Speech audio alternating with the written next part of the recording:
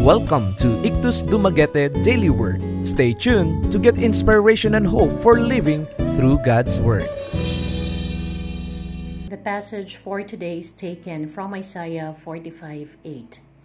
You heavens above, rain down my righteousness. Let the clouds shower it down. Let the earth open wide.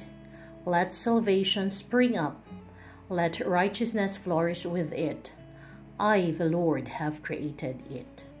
The title of today's devotional is Redeeming Rain. In many regions, July and August are marked with powerful thunderstorms and heavy rains.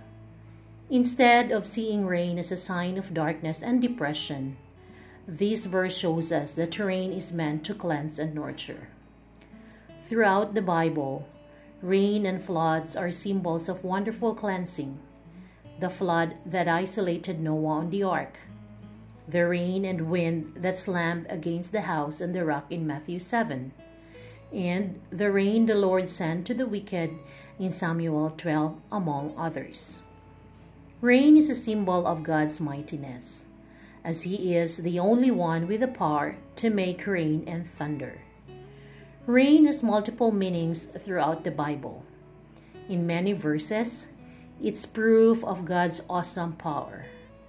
Rain can cause awesome strife and flooding, but it's also what enables the earth to grow, giving us food to eat. Rain is a symbol of salvation and righteousness, as God has created it.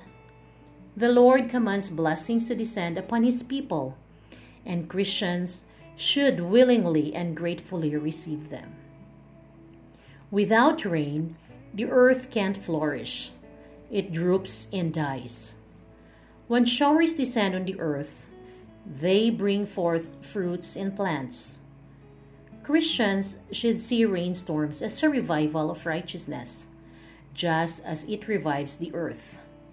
Let the earth become fruitful in producing salvation from heavenly rain. If you're feeling down in this rainy season, take heart in the knowledge that God has created it.